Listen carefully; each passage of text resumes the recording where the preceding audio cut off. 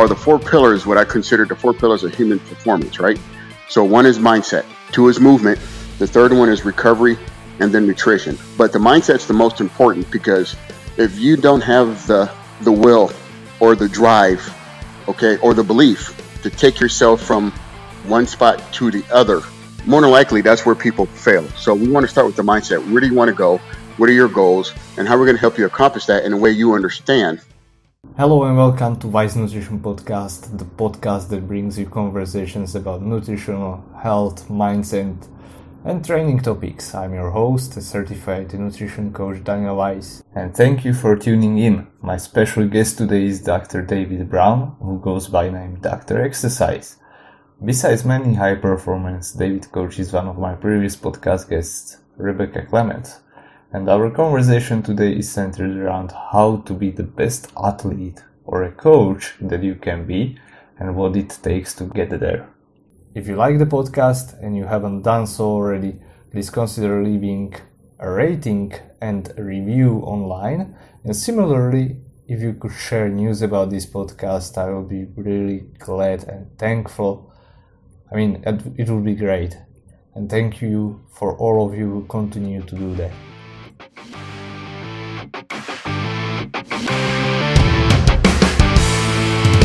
So once again, David, thank you.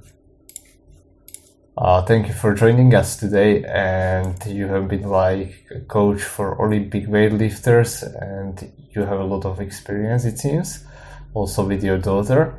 And actually, one of my previous podcast episodes was with Simply Whimsical, as she goes on Instagram, aka Rebecca Clements, who is, as far as I know, one of your trainees, and she actually recommended you. So did I ask you to join us for one of the podcast episodes? So can you tell us more about yourself? What's your specialty and what's your passion? I'm sorry, the question kind of trailed off a little bit. So it kind of got hollow on my end. So you're talking about training with Rebecca? Yeah, I'm sorry. So I will repeat my question. In one of the one of the previous episodes was with Rebecca actually, and she recommended you. And as far as I know, she's one of your trainees. So maybe yes. You can introduce yourself, because I believe you have vast experience in strength training, powerlifting, and also, as far as I know, your daughter was now at Youth Olympics in Olympic weightlifting, if I'm right. Yes, I was the head coach for the team as well there. So right. So can you tell us more about your expertise? Okay. So my experience comes from I have a degree in education. I have a master's in kinesiology, and I have a doctorate in health science. Specialize in healthcare and organizational behavior and leadership. So going back from the time from being a high school, college athlete, and then going into the military. When I got done with that, I did police sports while I was a police officer.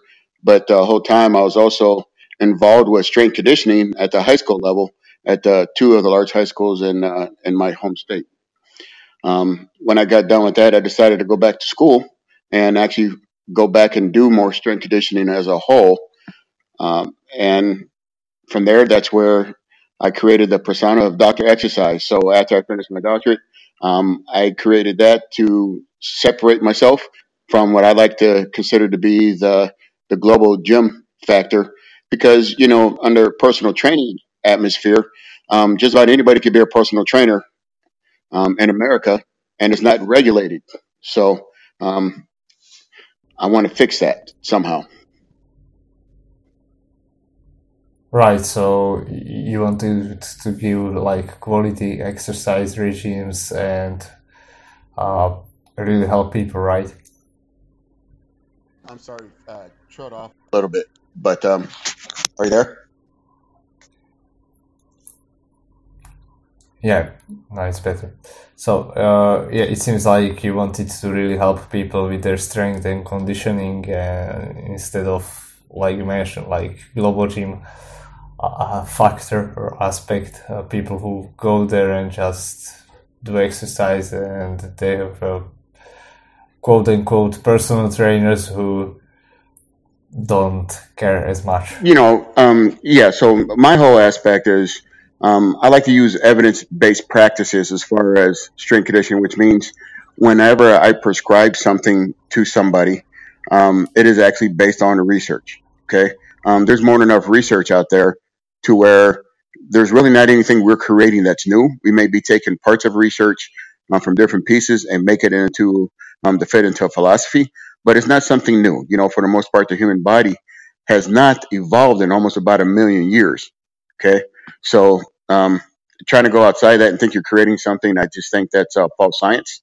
Um, and you're starting to hurt people in the long run. So you're looking more short term versus long term. So I want to look at it from a holistic standpoint, and that's where the E3 also came from. Yeah, so that's actually an interesting topic, because nowadays there are a lot of people, maybe including myself, who are interested like in improving the lives and health of other people, and they started by, let's say, trying to help themselves. And like you said, I see it all the time on social media that there are, or different people have different philosophies when it comes to training and nutrition and health, and some of them fall into that category of like biohackers and so on, and some people follow these evidence-based practices. So what do you actually think about these people who are in that area of like biohacking and trying all this new stuff? Is it something that we can, let's say, rely on, or is it something that can even hurt people, or what do you think about it? If I understand the question correctly, my whole thought is I think exercise specialists need to actually have a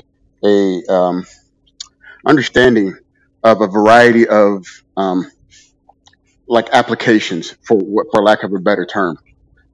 So it comes to nutrition. Okay, you got vegan, you got people who believe in keto diets, you got people who believe in paleo diets.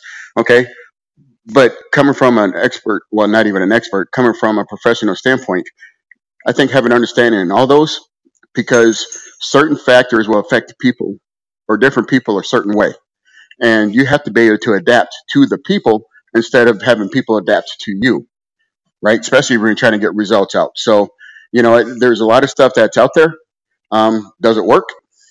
There's a lot of things that work. A lot of it is actually short term. And I look for more things that are going to be more long term, with short term applications. You know what I mean?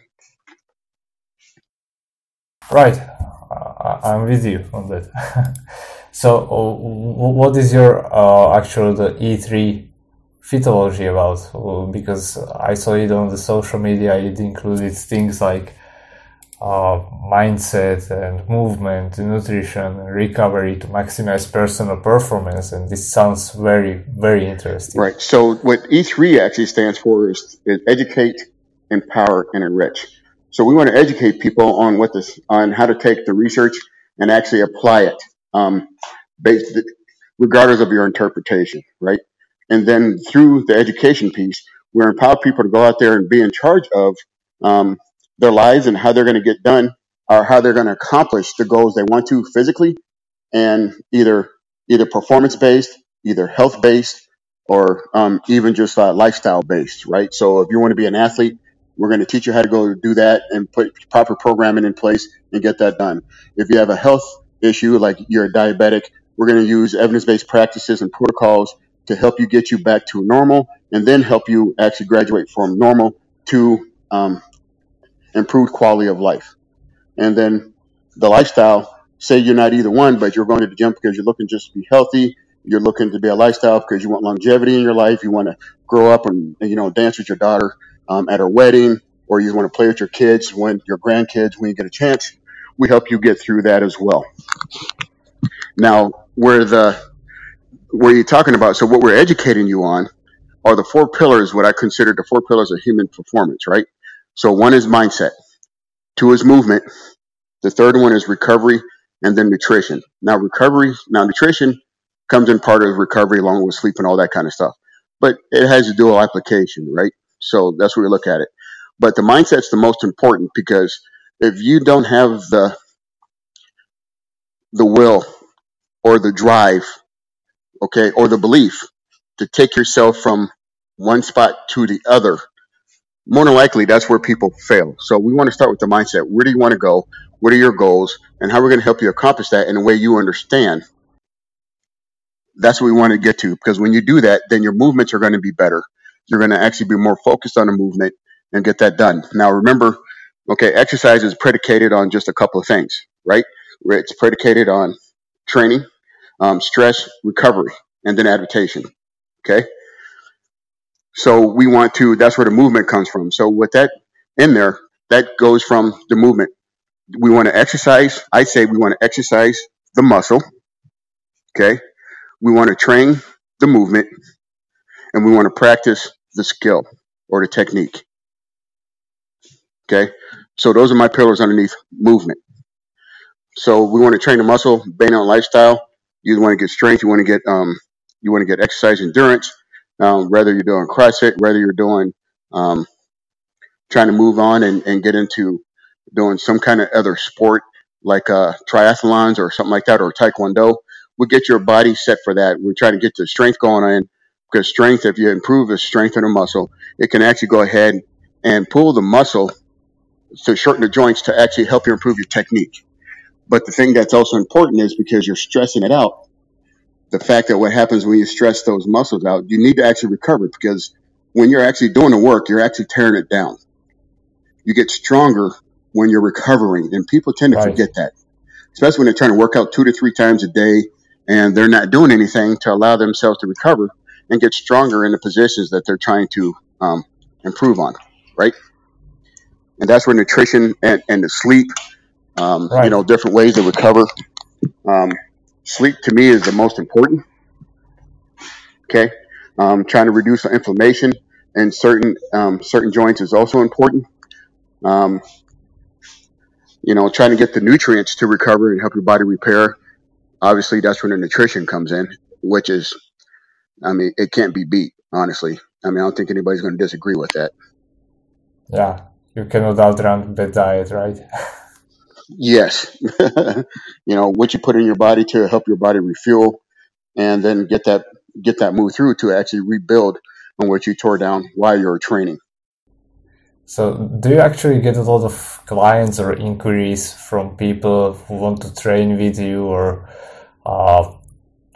get involved with you, and that they don't have the right mindset, so you have to turn them down? Actually, that's one of the things I do. So when I actually go through my assessment, so when people want to work with me, we do assessments to get in, because I believe in, if you don't assess, you're guessing. I don't like to guess, because then I'm not helping people maximize and make the exercise or the program we're putting them in through efficient, specifically for that individual, right? So in other words, in science, you say N equals 1. N equals being the random size being an individual person. And every program put together specifies for that one individual person. So we do things. I do DNA testing, right? I do DNA testing for nutrition, do DNA testing for performance. I do DNA testing to check out and see what their factors and indicators are based on their genetic markers. So we can actually, doesn't mean we're not going to say you can't work out, but what do we have to do to help you reach your goals as safely, as effectively, and as efficaciously as possible? But the main thing is, are they willing to do the work? Do they have the intrinsic motivation to get it done? Are they willing to get it done at that time? Right? Mm-hmm. Kind of like you go to your doctor says you have this illness, and here's medicine. If you're not willing to take the medicine to help you get better, then what good did the doctor visit do you? Yeah, nothing. So what kind of DNA tests do you run on your clients when it comes to nutrition. That's pretty interesting. I have a company, so I just do a cheek swab, and it depends on what we're testing for. We can test anywhere from 54 to 110 markers, and to get your genetic makeup. Okay.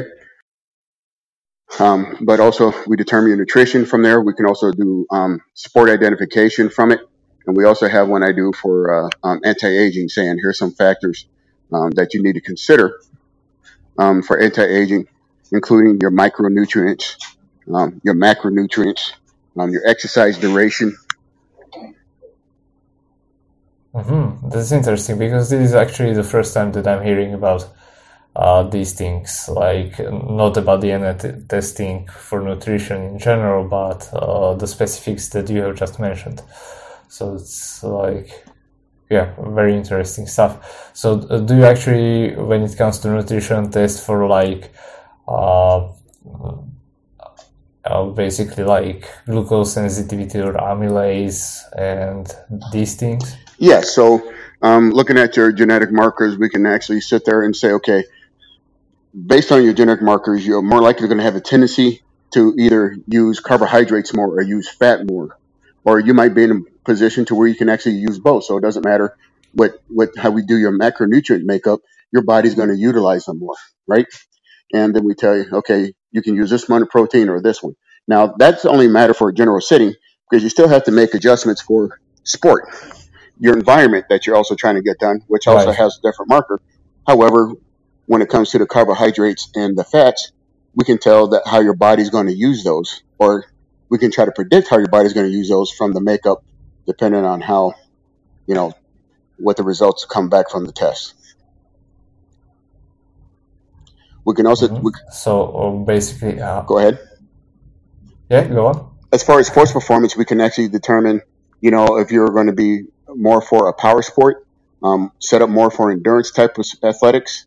And so we can actually start doing markers on that too, and help you guide towards more activities that your body's going to be more natural to attract to, or which way you're going to want to go and be more successful at. Right. And I guess that this is more for people who are like on a advanced or elite level, as compared to people who just want to change their lifestyle. Exactly.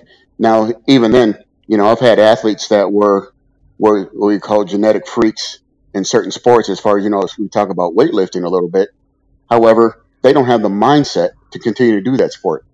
So, they might have the genetic potential, Yeah. but that's why mindset's so important. They don't have the motivation to continue there. There's other environmental factors that are interfering with them being successful in the sport. They just don't have the drive to do it. Right, and that's why it's so important to have these kind of intake goals. Which actually brings me to another question: is like how to, from your perspective, how to be a great coach. What do you think that there is needed to bring the best out of people? So that's interesting, because I'm actually doing a project, and that's exactly what I'm working on right now, is the coaching education. But where I want to start with is, everybody always talks about communication, right? Us as humans, the most important thing to us is communication and connectiveness with people. So I think the first thing to be a great coach, you have to understand what your motivation is, also what your behavioral style is, right? There's typically different behavioral styles, and how words affect you, what body language affects you, what tone and pace affects you. For instance, listen on this thing, I talk fast. Okay. Um, Right, some people, but it's also not all the time. right. And some people get offended because I talk fast. They want to talk more slow. They don't want me to raise my voice. They want my tone to be more even keeled. Um, but if you have an athlete like that, what do? Do I talk fast to them, or do I have to adapt to get them? In other words, to improve my communication with somebody, I typically want to adapt to their style, which means I have to understand what my style is first and accept it. That's my style. But at the same time, I have to understand that the other person is different, or may be different.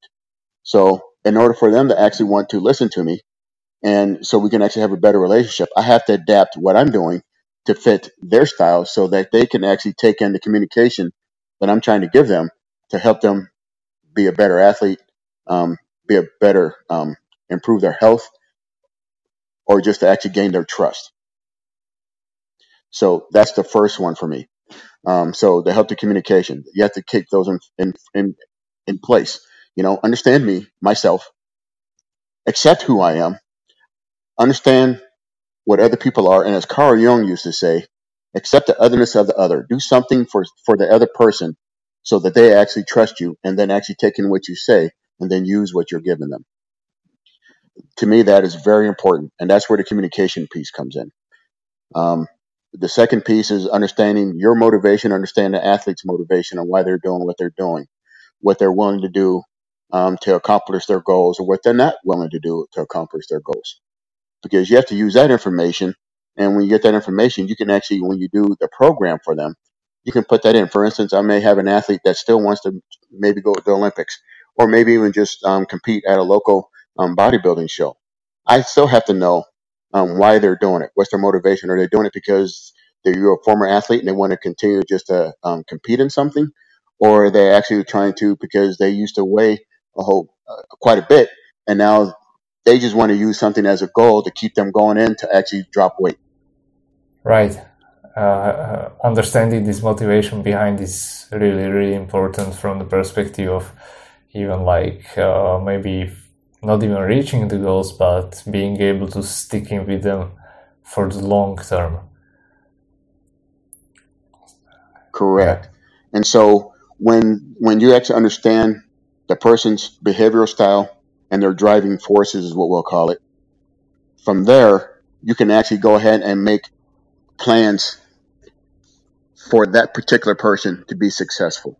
And I think that's what a good coach does. Mm-hmm. A good coach has to know quite a bit about the field, even if he doesn't know, admit that he doesn't know, but then have a toolbox or a network where you can reach out to help that person get the answers that they need quickly. Definitely. And what has been the most challenging aspect of coaching for you? The most challenging aspect for coaching for me is actually helping people understand that it's okay to fail in practice. Mm-hmm. The human nature is to actually be right. Okay. Everything we do, the perceptions we try to set out there is to prove that we're right. But when you get in practice, the hardest thing is get people to say, you know what? My job as a coach is actually to stress your body out so you can actually grow. But if you're afraid to fail, then you're actually preventing yourself from growing because you're not allowing yourself to stress itself, to reach. So that's been the hardest one, to get people to reach further than they think they can. Mm-hmm. And I think in order to do that, you first need to have a certain level of certainty of your skills, of your knowledge, and how did you actually reach that? How did you build it up? How did I build it up, or did the athlete build it up, is what you're asking? No, I think that's a two-part question. How did you build it up as a coach? As a coach, how I built it up is realize I don't know anything. Regardless of what my education level is, the one thing I realized, the more education I got, is less I knew. I have more questions than I have answers. So continuously to try to grow myself as a coach and try to find answers. And then so I can apply those to when the situations present themselves is very important. So constant learning, continuing education. So you have some certifications, they say, okay, you got to do 20 hours of continuous education. I think that's wrong. I think you got to pull in 2 hours a day of continuous education.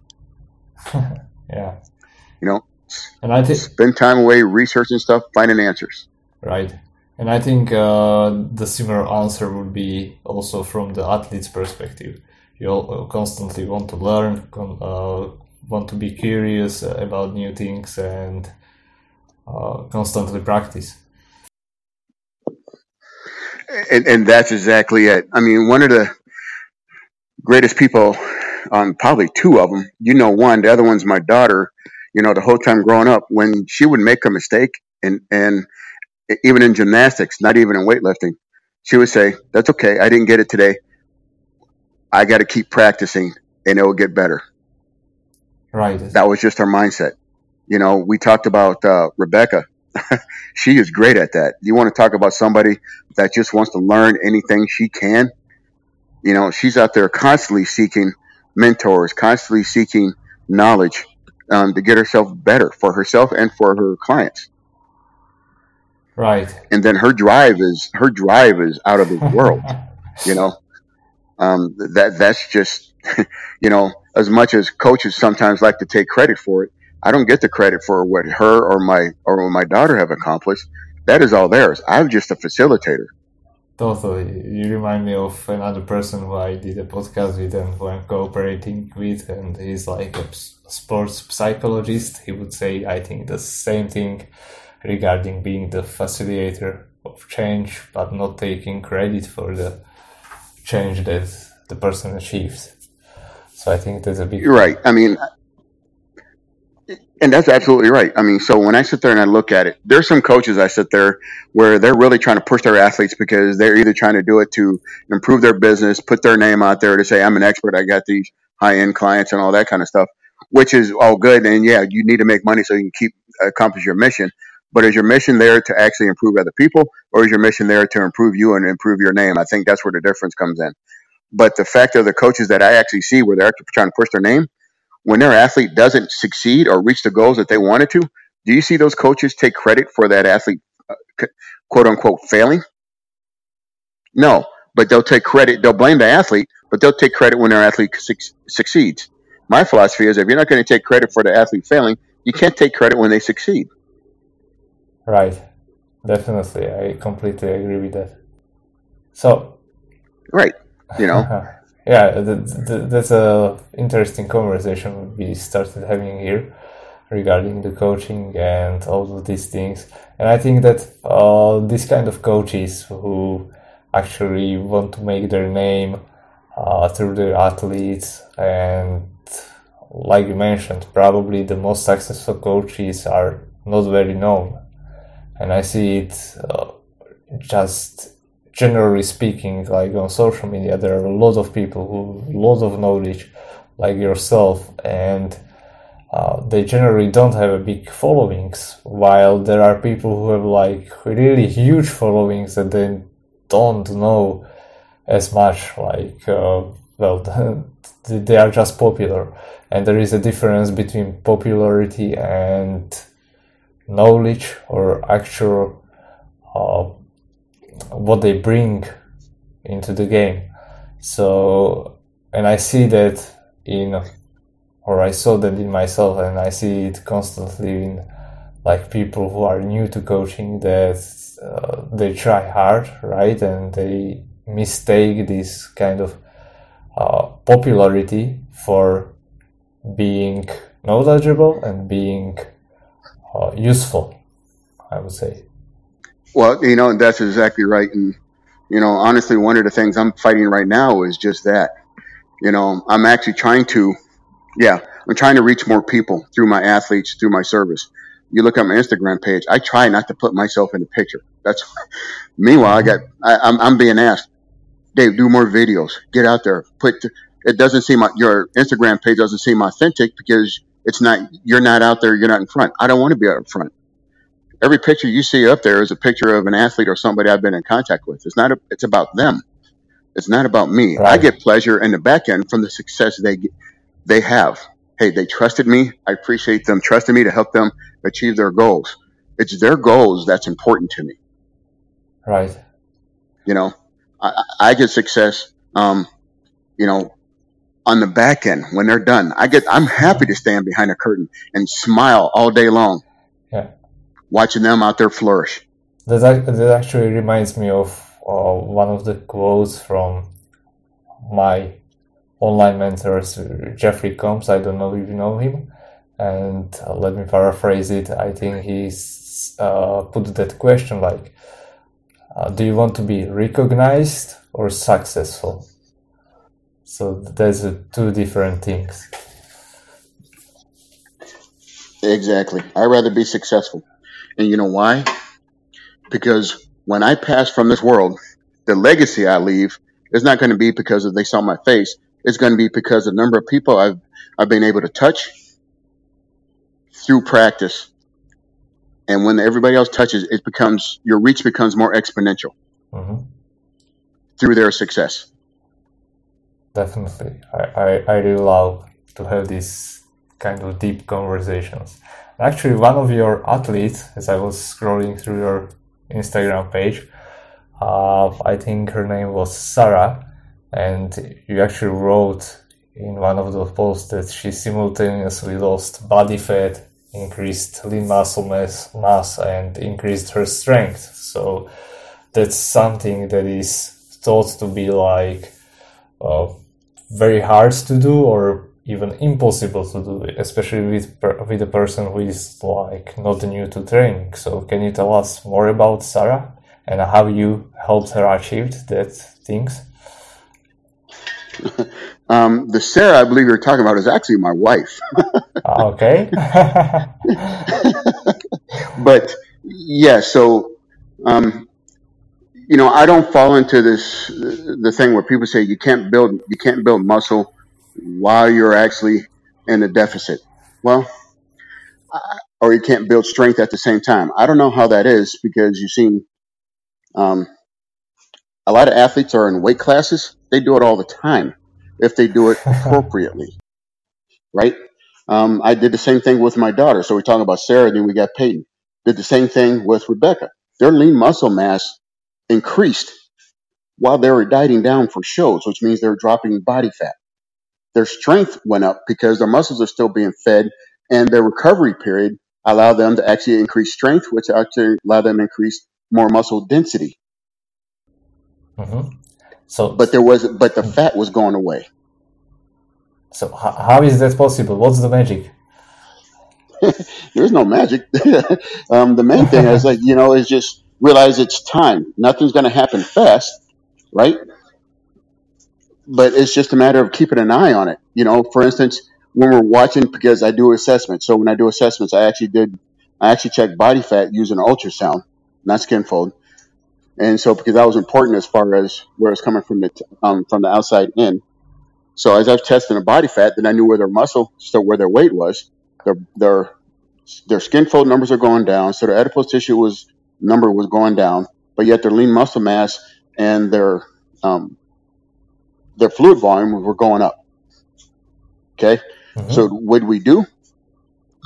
We put them in a deficit, as you do everything else. But then I also I put more fat in, took carbohydrates away. Just remove those. But the proteins went up. Okay. So again, it doesn't matter. I'm sorry, go ahead. And I suppose that you also manipulated the nutrition timing, right? Like eating mostly around the workouts. I increased the time under tension and the workouts. So the nutrition went right along with the workouts, including rest days where the calories were even lower. They had to rest, to recover, but they're still getting the nutrition in. On top of it, the amount of exercise we did, right? Because you're talking about when you go a higher intensity, it's also muscle sparing. Okay. Then you also start talking about manipulating the endocrine system through the repetitions and exercise and rest periods. Okay. Charles Poliquin did quite a bit of it. I mean, there's research out there that shows you can actually, depends on how heavy you went or the rest period you had, you can actually go ahead and have a direct impact on testosterone or the human growth hormones, right? So we test those sites, and then we can tell, okay, based on these sites, this person is going to androgenic. For a female, we're talking about on the back of the tricep, also on the bellicus and the belly, or on the top of the knee. But the ones that, or the research actually shows that indicates insulin sensitivity, so you can actually determine I need to go get more testosterone through exercise. So we're going to do this format. We're going to go heavier. We're going to go to 12, 15 repetitions, and we're actually going to take 30 to 45 seconds rest. We want to get them and push their lactic threshold levels to get their testosterone up. Right. That sounds interesting. I'm not very well in the terms of exercise, so that's all new stuff to me. So I'm more educated in the terms of nutrition itself. So uh, that was something that I could ask more about. But it seems like basically you went more into this ranges when it comes to lighter weights and more repetitions. So more like, I would not call it aerobic style of training, but more erring more on that side. Yeah, it wouldn't be aerobic style training because, you look at the energy systems, and I believe that's what that was referring to. So I stay mainly in the phosphagen and anaerobic glycolic phases of the exercises. Mm-hmm. Okay. Also, another thing I don't do that you typically see in like the physique world, they'll actually lift heavy to try to get bigger muscle bellies, what they call their bulking phase of the season, right? But Right. then all of a sudden they go high repetitions, 20 to 25 when they're getting ready for their shows. And that's why they think they're losing muscle. Well, if you want to maintain your muscle, continue lifting heavy and let the diet take off the fat. The muscles will continue to get strong because remember, you have the SAID principle. If you exercise the muscles to stay strong, they will actually break down and get strength and they can actually still grow. But if you actually change it and take it to a different factor, because when you go to, remember, when you go to 20, 25 repetitions, you're working a different muscle fiber, Mm-hmm. Yeah. right? So And you're working, go ahead. yeah, and you don't need to do things like increase cardio and those things. Correct. So just take your time, start out far enough, and don't go to extreme. Still do the recovery. Still sit there and have them program them correctly and design the nutrition around the way you're programming the exercise. But just kind of like, you know what? Let's put it this way. Would you actually invite somebody to the dance? Invite them to the prom. Once you get to the prom, you're going to go dance with your friend's girlfriend.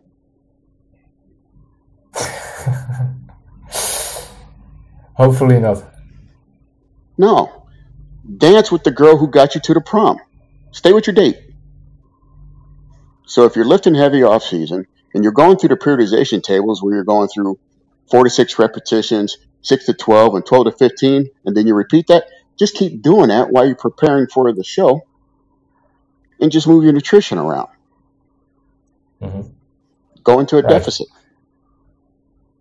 So now I'm trying to wrap my mind around it because you really blew my mind. And actually how to use that in terms of like in combination with conditioning, because my main sport and most of my listeners like are on the endurance side, and I'm not sure if you are aware, like OCR, which is like obstacle course racing, which is yes, I am mostly based on. Oh, okay, perfect. So it's mostly endurance based, but you also need to build strength or have a certain amount of strength, right? correct. And the typical what is said like in bodybuilding communities, right? Like cardio kills your gains and things like this. So it's not completely true. And what would be the best practice for an OCR athlete who wants to simultaneously build strength, power, and also keep or improve their endurance? So they need to do a lot of cardio as well. Okay. So typically when I actually had them, for instance, I actually had several people that wanted to get to they wanted to qualify for the Boston Marathon. A couple of things I did with them to help them improve their strength. I helped them recognize my job would get you to the 21-mile mark. Your job in your mind is going to get you to the 26.2 mile mark. Okay. So we actually just broke them down and what our strength we based on. So instead of doing all power, we actually focus more on the higher rep ranges. Okay. Body weight, total body, things that help them get over, like for as far as obstacle course racing, you have to do a lot of upper body strength in between your runs, and then you got the legs, and then you have to get them down. So we did quite a bit. Like you're going to do walkie lunges for 400 meters. Okay. When you get done with that, you're going to jog for 400 meters. And then when you get with that, you're actually going to give me 12 or 15 jumping pull-ups over on that bar, because now their body's getting used to the energy systems. You're going back and forth, because when you're doing obstacle course racing, you are using the phosphagen, you are using anaerobic glycolic, but you're also using the aerobic capacity, right? So Exactly. understanding the competition model that the person's doing and have them work within that competition model is just strength conditioning principles. Okay, but one thing. Mhm. So basically, simulate the race during the training. Correct. But you do it with training. You train the movements that they're going to be doing, and you're actually providing strength in those movements, because you can actually you can use resistance bands on them, or you can actually have them do more than what they're typically going to do on the platform. Okay, you're only going to use. It's going to take you 6 arm extensions to get up on that wall. So what we're going to do, we're going to stress that out. We're going to have you do 12 pull-ups, which is an arm extension and a pull to mimic that movement. That's where we say we train the movement. And during that, you're actually going to increase your strength. But once you get into the obstacle course race, then you're able to get through it. I mean, I did obstacle course races. I mean, I did the Men's Health Urbanathon a couple of times. Obstacle courses getting over the obstacles, I was great. I had the power input to do it. In between is where I didn't do so well. I was able to slug myself through the aerobic capacity of it, right? But meanwhile, I had other athletes that I had, the aerobic part, they did that well. And then I had to help them with the obstacle course, but they were trained for it. So it's just a matter of where we sit. Okay. I mean, even when I was in the military, I actually was on what they call a combat team, which means we got together, we ran obstacle courses, a mile and a half obstacle course, the stuff you see, in some movies and sometimes on shows, which actually was kind of fun. But I was on the team because I was a strong one on the obstacles. So I was able to get to the obstacle first, and I had enough strength left over to where I assisted everybody else. And then they had to help me through the runs. What were they pulling you? Well, sometimes, you just undo your belt halfway and let me grab onto it and you drag me.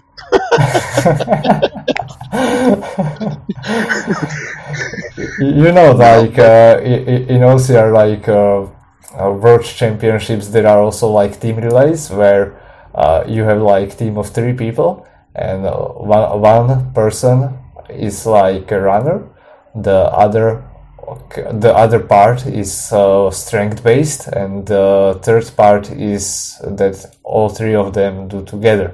So it's you would excel in that strength part, somebody will be pulling the running part, and then pulling you, the 2 of them would pull you through the third part that you would do all together. I think you could excel in that. Yes, and so it's just a matter, again, what your sport is. But if you go and look at it, you're just trying to push your body. The scientific terms when you're talking about the lactic threshold is millimoles. You're trying to increase the millimoles to get the lactic threshold pushed up, even when you're doing obstacle courses, and that's where you stress out. And over time, you push that lactic threshold level. So when you're doing obstacle course training, marathon training, you're trying to push that, and that's where people get faster for a longer period of time. That's where the muscular endurance comes in. Mm-hmm. Yeah, definitely. So, but let's talk. Yeah? Go ahead. Go on. The nutrition factor for an obstacle course racer, though, is actually going to be more carbohydrates versus more fats, though. And they don't need as much. Definitely, because of the systems that you are using actually during the training. Correct. And you don't need as much protein intake.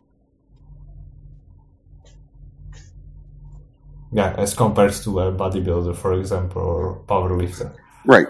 So typically for a bodybuilder or somebody who's doing a strength sport, you're looking at about, they talk about anywhere between 0.8 and 1.2, grams per body weight. As far as an endurance, you can actually move that down. It's below 0.8.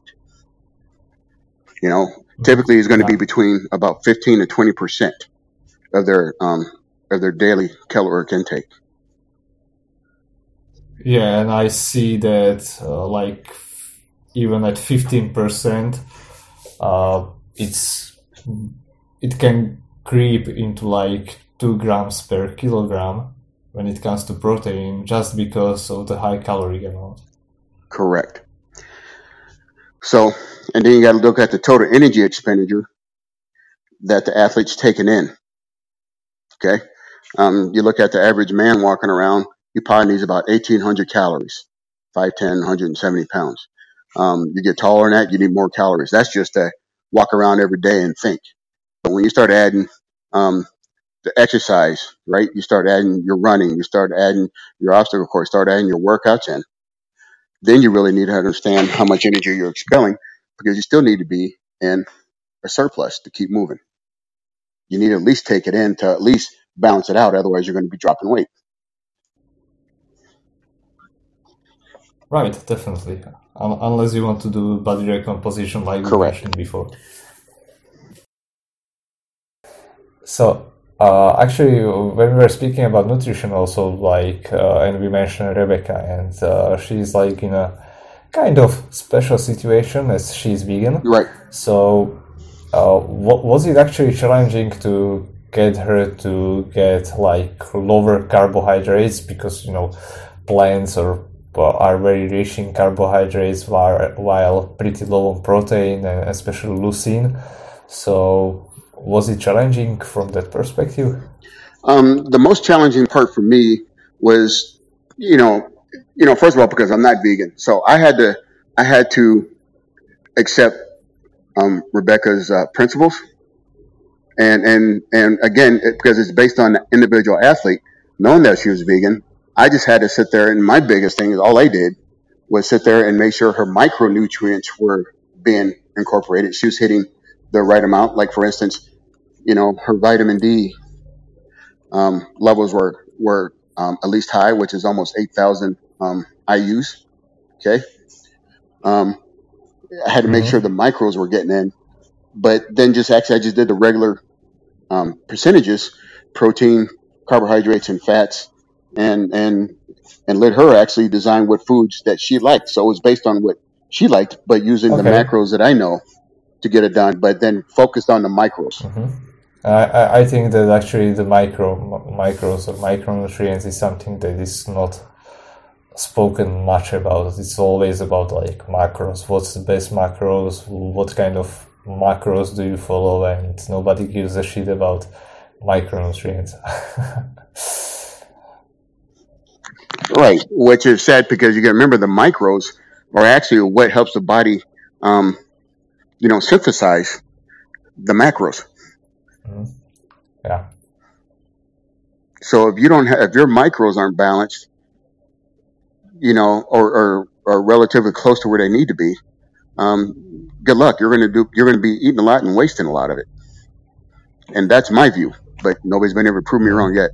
Yeah, and it also helps you to with recovery, with stress, and this is something that we can dive into right now. Like, what will be the best things or best practices for these hardworking athletes to actually recover from the workouts? And we already mentioned some of those things like sleep and nutrition and micronutrients, but let's recap it. Yeah. So first of all, let's just keep it. So first of all, acute fatigue is what happens when your body starts to break down in the middle of the exercise, but that's actually needed to help your body to stop from the work output, or slow it down and keep it under control. Okay. But the primary recovery poses that most people do, I read a quick list. I actually happen to have it in front of me, like I said. So the first one is complete rest. Take a day off, right? Another one's active recovery. A lot of times, and I did this with we'll keep talking about Rebecca, typically on Sundays, which is her day off out of the gym, she just did 45-minute, nice, easy, steady state recovery. That's active rest. Keep the body just moving, push the blood through, help the nutrients get through the muscles, and help it recover. Okay. Adjust your training when you have to. Sometimes you get athletes that are just so stuck and they have to follow the training the way their coaches or their specialists write it down. step by step every rep. And they're not listening to the body that's trying to get that acute fatigue portion in and say, hey, you need to slow down. We're not able to do this today. And they don't do that. So being able to adjust the training, okay, you got to be flexible in the training. Sleep is the most important thing that I think people need to get into. Okay, so there's several factors around that one. Nutrition is the next one. Hydration is something that's also something that is not talked about a lot for people as far as recovery goes. Um, then we talk about hydrotherapy. Okay, that's more like you can get into massage, compression. Okay, those are some of the things I think you're referring to help them recover. So the main thing to consider when you're actually looking at what recovery methods you're going to do, I think, is to talk about the type of training you're doing, your training environment that you're getting into, and the sport that you're doing. We do a lot of compressions for our weightlifting athletes, right? Because they're squatting almost every day. So we put compressors on, try to move the inflammation in and out. Sometimes you do ice bath. You're doing cryotherapy, hydrotherapy, just for that compression factor, just to help to move the blood in and out and try to keep the inflammation, the bad inflammation down, right? But nothing replaces sleep. You know what I mean? And nothing replaces your nutrition. Definitely. or your I hydration. think these things like cryotherapy or maybe even just swimming, anything that relieves like weight on your legs would be also suitable for runners.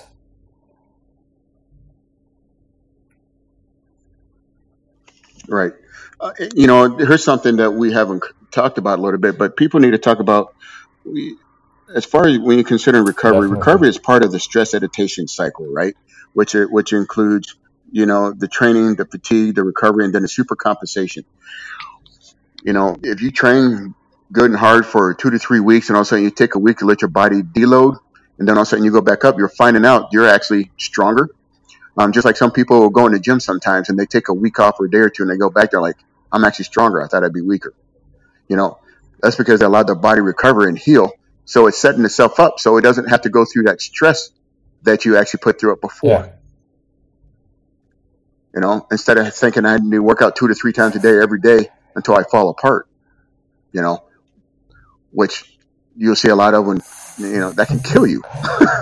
Well, hopefully it will not, but yeah, there are a lot of people, especially like from the perspective of amateur athletes, who just exercise like day in, day out, and they are chasing some goal, but their recovery, or they are not allowing their body to recover, and I see this as a common theme. Right.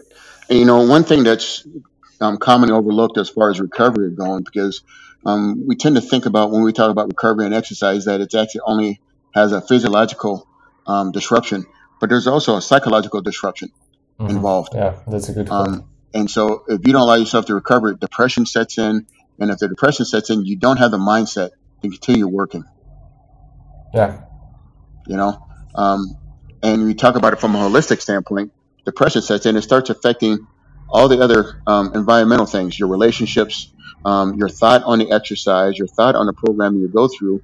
And that can have a detrimental effect in the long run if you don't get that under control and look at it as needed.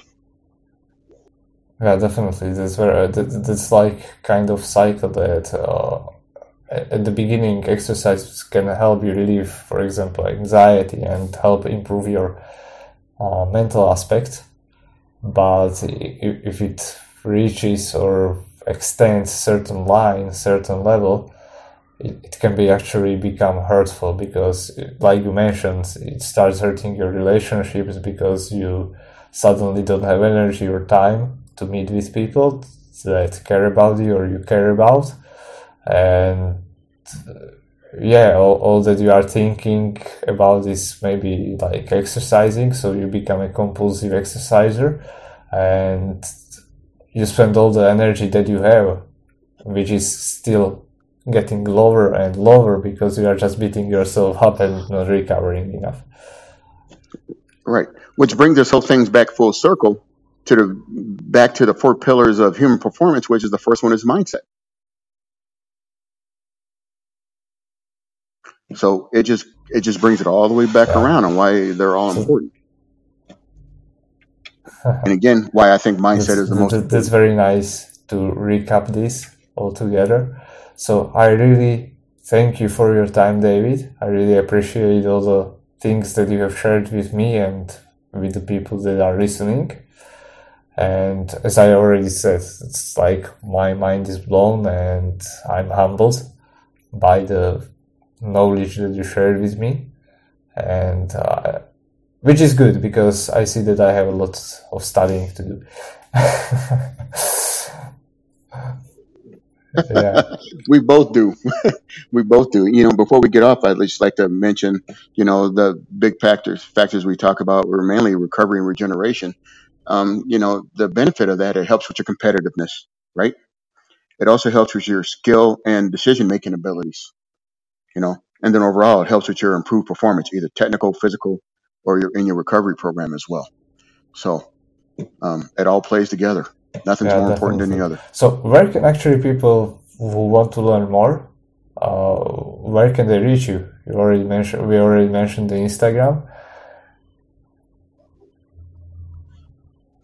Right now, the best way to reach me on Instagram, go follow or reach out and direct message me if you want to. My website is actually going to probably be up at the end of the month, which is www.e3fitology, spelled FITOLOGY.com.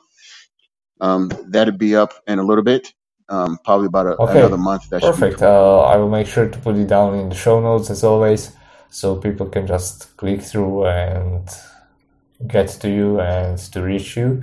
So I'm very excited for this episode. Once again, for all the things that you've shared with us, and I will say goodbye.